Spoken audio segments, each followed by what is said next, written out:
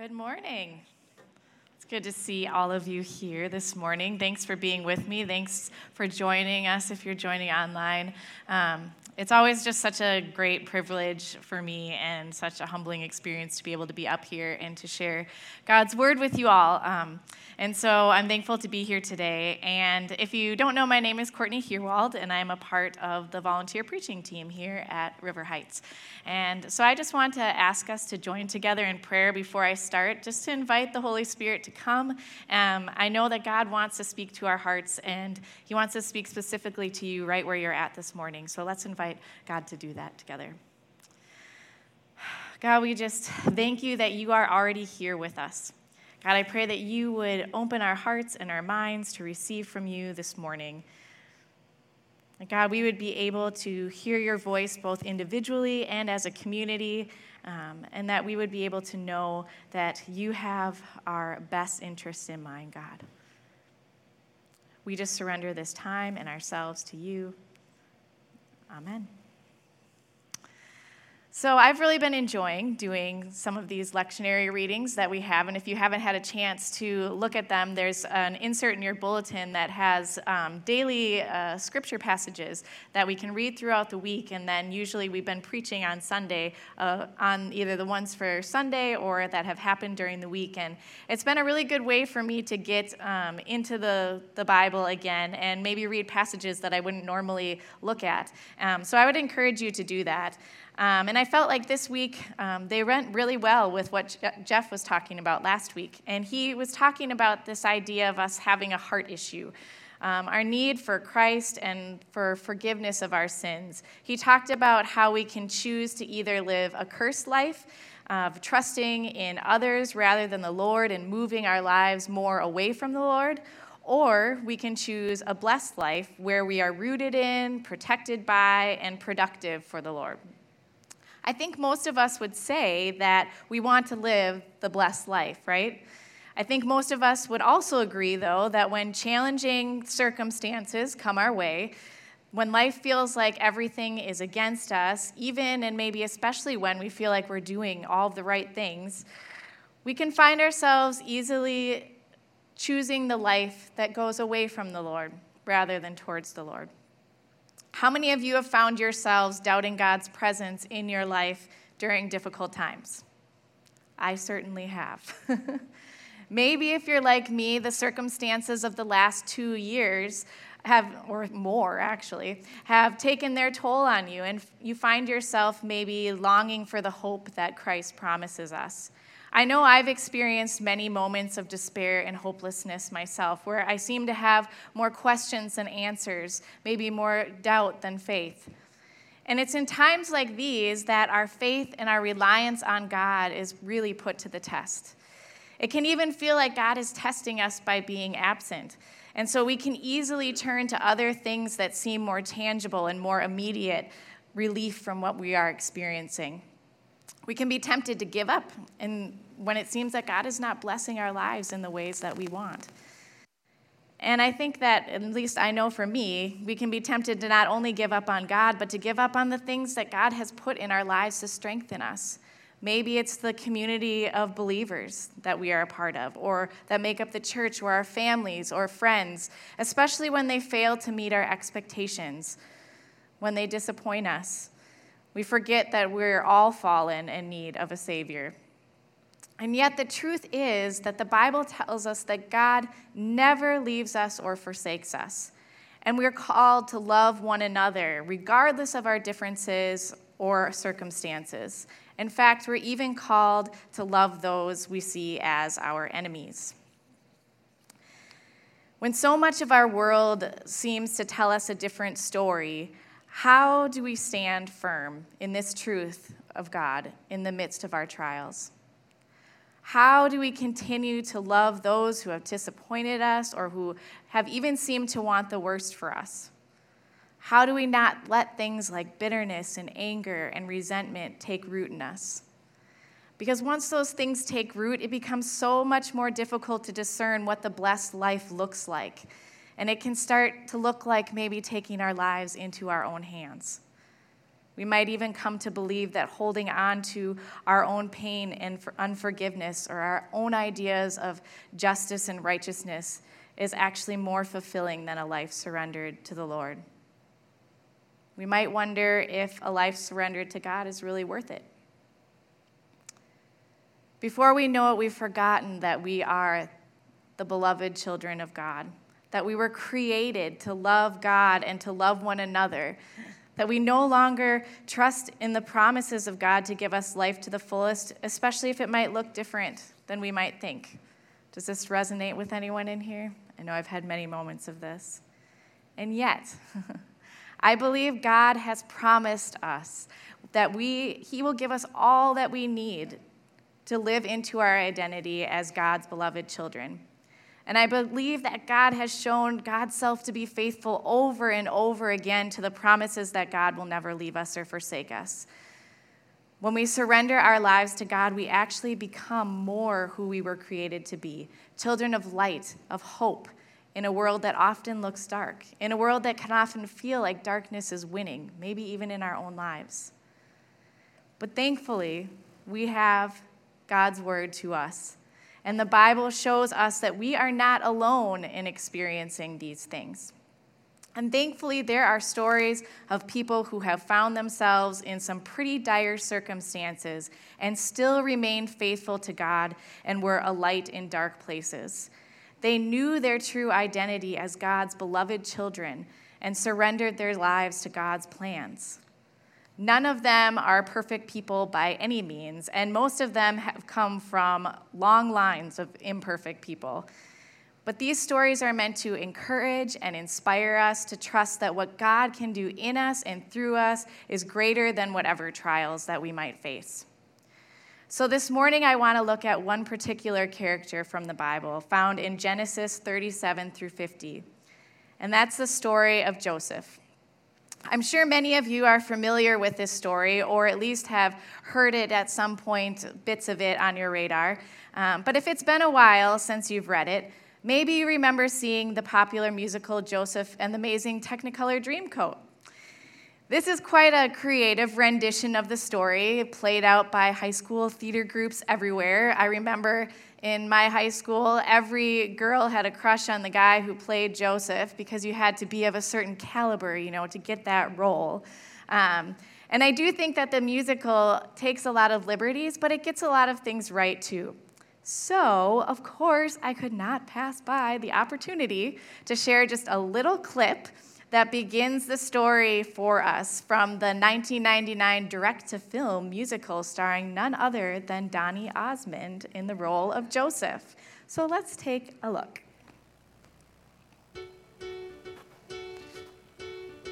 Joseph's mother, she was quite my favorite wife. I never really loved another all my life. And Joseph was my joy because he reminded me of her. Through young Joseph, Jacob lived his youth again. Loved him, praised him, gave him all he could. But then it made the rest feel second best. And even if they were being told we're also rats does not make us Joseph fans. But where they have really missed the boat is We're great guys, but no one seems to notice. Joseph's charm and winning smiles failed to slay them in the aisles. And their father couldn't see the danger. He could not imagine any danger. He just saw in Joseph all his dreams come true. Jacob wanted to show the world he loved his son, to make it clear that Joseph was the special one. So Jacob bought his son a coat, a multicolored coat to wear. Joseph's coat was elegant, the cut was fine. The tasteful style was the ultimate in good design. And this is why it caught the eye. A king would stop and stare. And when Joseph tried it on, he knew his sheepskin days were gone. Such a dazzling coat of many colors. How he loved his coat of many colors. In a close above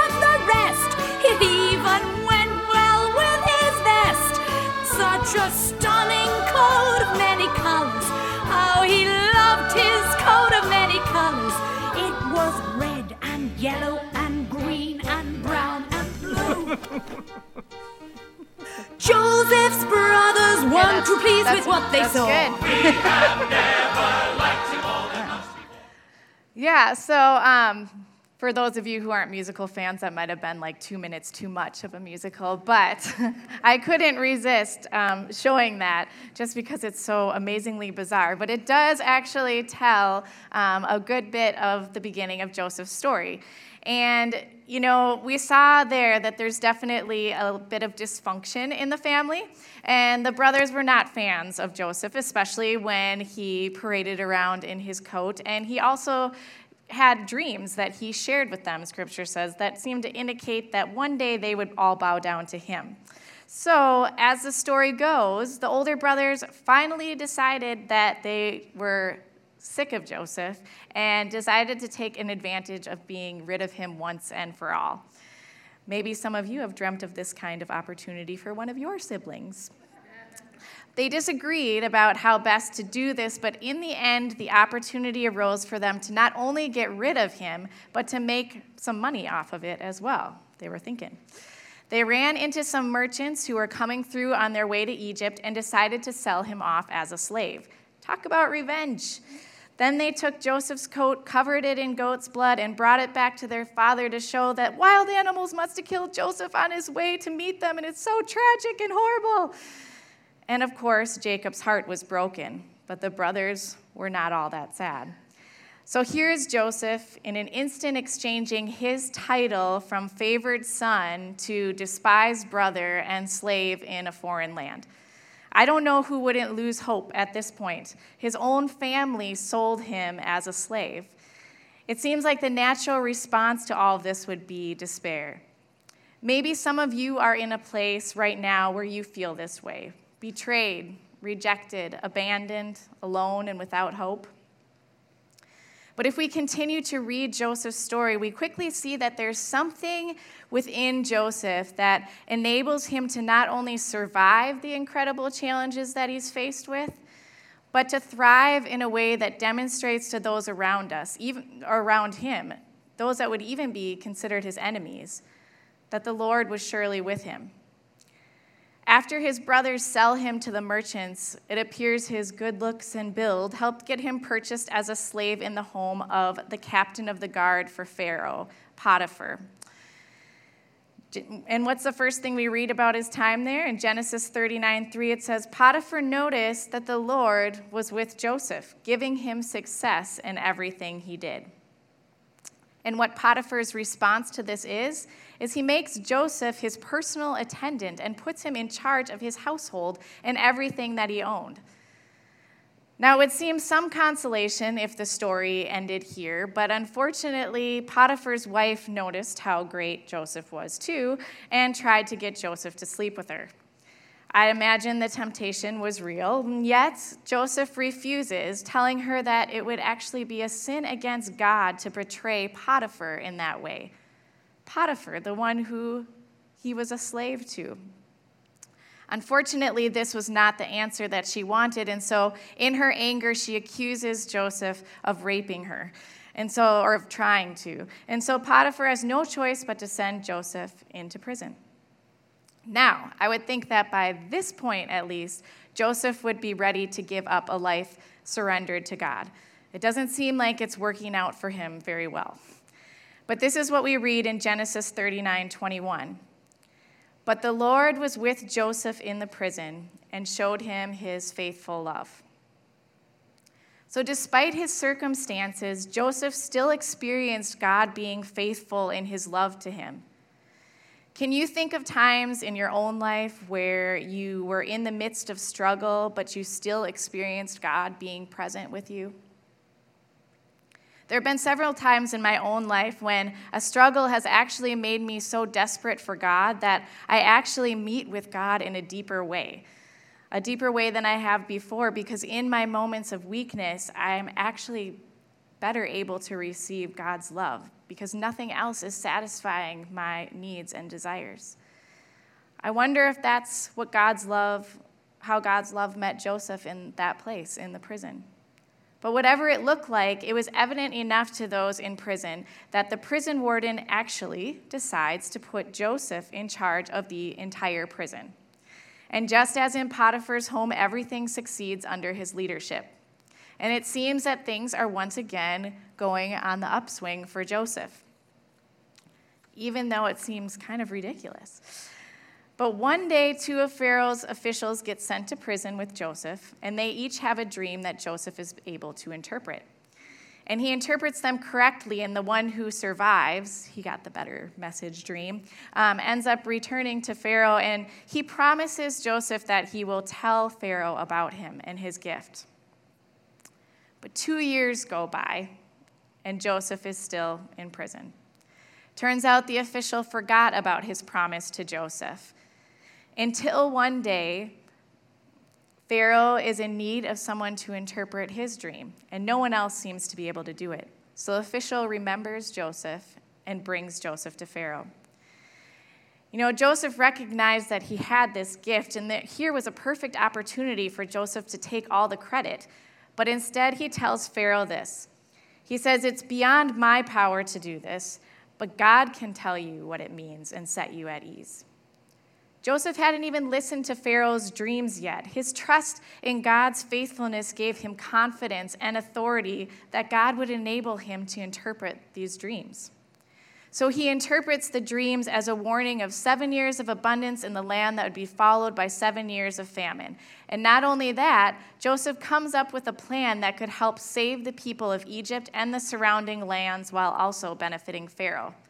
He didn't have to do that. In Genesis 41:38, Pharaoh responds with this: "Can we find anyone else like this man, so obviously filled with the Spirit of God?" So what does he do? He puts him in second in command over all of Egypt. There seems to be a theme here, a response to what people are seeing in Joseph. And things would come full circle for Joseph as he eventually stands face to face with his brothers who have put him in this situation in the first place. Over 13 years, Joseph was forced to be a slave in a foreign land, away from his beloved father, at the mercy of others who had power over him. And here he is in front of his brothers, his dreams of the past coming true, them bowing before him. His brothers didn't recognize him when they came begging to buy grain to feed their starving families. And if you read the story, it's clear that Joseph struggled with this desire to take justice into his own hands and to make revenge on those who had stolen his life from him. What would you do? Have you ever been tempted to take justice into your own hands, to seek revenge on those who have hurt you? Joseph was in a position of incredible power at this point, and he could have done anything to his brothers. But in Genesis 50, at the end of his story, Joseph says this to his brothers. He says, "Don't be afraid of me. Am I God that I can punish you? You intended to harm me, but God intended it all for good. He brought me to this position so I could save the lives of many people. No, don't be afraid. I will continue to take care of you and your children." So he reassured them by speaking kindly to them. Joseph maintained his faithfulness to the Lord and his trust in God's faithfulness to him and his willingness to surrender to being a light in the darkness until the very end of his life. His brothers and their families would remain in Egypt and be taken care of as a result of his forgiveness and his mercy. Now, I recognize that Joseph's story is one of extremes in many ways, but I think that we all can relate to being in circumstances that seem beyond our control, circumstances that could leave us wondering where God is in the midst of it. Through the characteristics that we see in Joseph, we can see how we are to live in these circumstances and be encouraged that it's because of God's many promises and what God has done for us and in us that we're not only able to live this way, but that it truly is the best blessed life we could choose. You know, Scripture tells us that while we were sinners, Christ died for us. And what a amazing promise and hope that is for us, that God meets us in the midst of our brokenness. So I just want to look briefly at 3 characteristics that Joseph possessed and then ask us to think about what that might look like in our own lives if we allow the Holy Spirit to transform our hearts and our minds to align with God's. The first is that I believe Joseph knew his identity as a beloved child of God, and so he could live a life of integrity that was fully surrendered to God's plan for his life. We see this in the way that people responded to him, how he gained their trust, in the way it caused him to acknowledge God's presence in his life and place him in positions of authority. He was able to live a life that radiates God's presence even in the midst of his dark circumstances. So this morning, do you think of yourself as a beloved child of God? 1 John 3:1 says, "See how very much our Father loves us, for he calls us his children, and that is what we are." Secondly, I think Joseph, also Jesus, had an eternal perspective that took the focus off of himself and his circumstances and placed it instead on seeing the Lord glorified in his life, trusting in God's greater plans and purposes. He chose to be a person of blessing and influence wherever he found himself, even when things didn't go as planned, or when it didn't last, or when he found himself accused, betrayed, and when promises were forgotten. He was able to acknowledge God's greater purpose for good, even if his brothers had intended him harm. Do you find it easy or difficult to surrender your present circumstances to God, trusting that God can bring good out of even the most terrible things? Despite how things may appear in the world, Jesus has promised that he has already won the ultimate victory over darkness. 1 John 4:4 says, "But you belong to God, my dear children. You have already won a victory over these people because the Spirit who lives in you is greater than the spirit who lives in the world." And lastly, Joseph trusted God to bring about justice rather than seeking to bring about justice on his own. He didn't allow himself to give into the temptation to satisfy his own notions of justice, instead letting mercy and kindness direct his actions and trusting God to bring about the greatest good from his suffering. Micah 6:8 tells us that this is what God desires. He says, "O people, the Lord has told you what is good, and this is what God requires of you, to do what is right, to love mercy, and to walk humbly with your God." We are living in a time when so many of us want to hold on to our own ideas of justice so tightly, but that's not what we're called to. The light that's in us is not justice enacted by us, but the light of what Christ has done for each one of us as sinners, and where we are then therefore called to be to others and to do to others. Jesus has called us to not only live for ourselves, but for others, to love even those who do wrong to us, and to trust in God to be the judge. Jesus even goes so far to say in Matthew 5:43 through 48, "You have heard the law that says, 'Love your neighbor and hate your enemy.' But I say, love your enemies. Pray for those who persecute you. In that way, you will be acting as true children of your Father in heaven. For he gives his sunlight to both the evil and the good, and he sends rain on the just and unjust alike." To me, this is a beautiful picture of God's unconditional love and grace. God's desire is that all would come to know God, and that should be our desire as well. What better way to draw people into the love of God than to demonstrate that love to each person we come in contact with? You know, when the Spirit of God lives in us, we become lights in the darkness, lights that demonstrate truth, hope, love, forgiveness, that demonstrate these things in the way that Jesus showed us and called us to follow him in. Sure, we're broken vessels that carry this light. Joseph was too. But in our brokenness, the light is actually able to shine more brightly in a world that desperately needs the hope that we bring.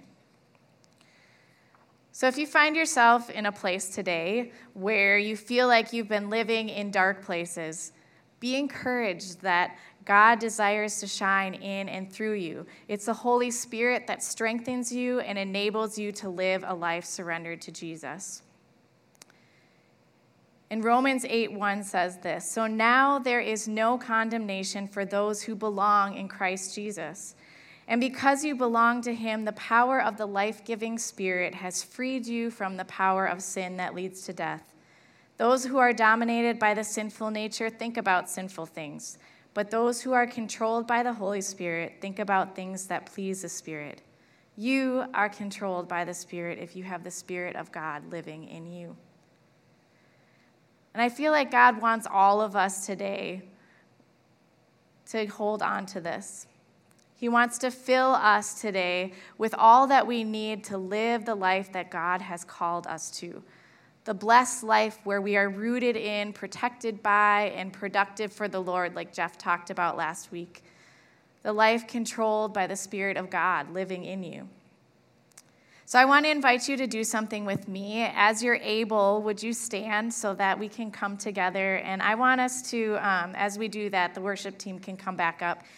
And I want to take an opportunity for us to invite God to do that very thing, to fill us with those things that we need to continue walking through even the challenges in our lives. And I have no doubt that many of us are struggling in different ways right now. And if you're not, I just want to say that's really great. And I want to bless that and say that maybe today God wants you to pray for and encourage someone else who is struggling.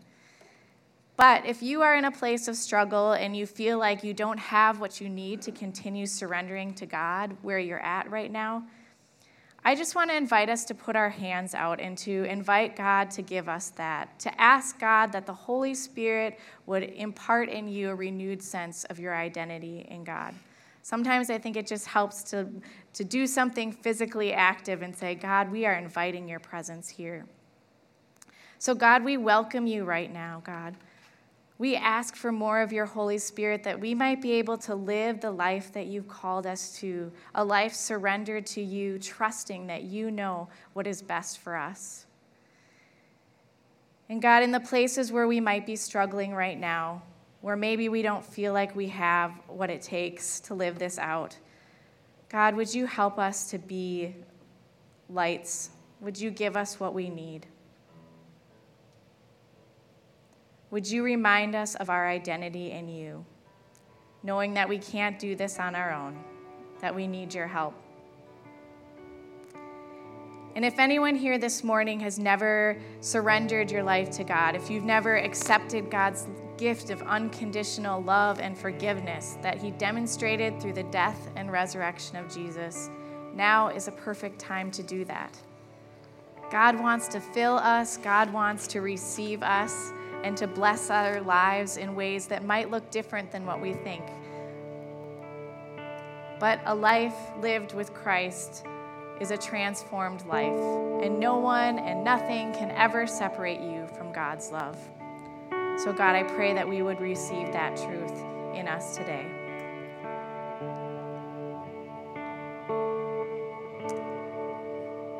Amen.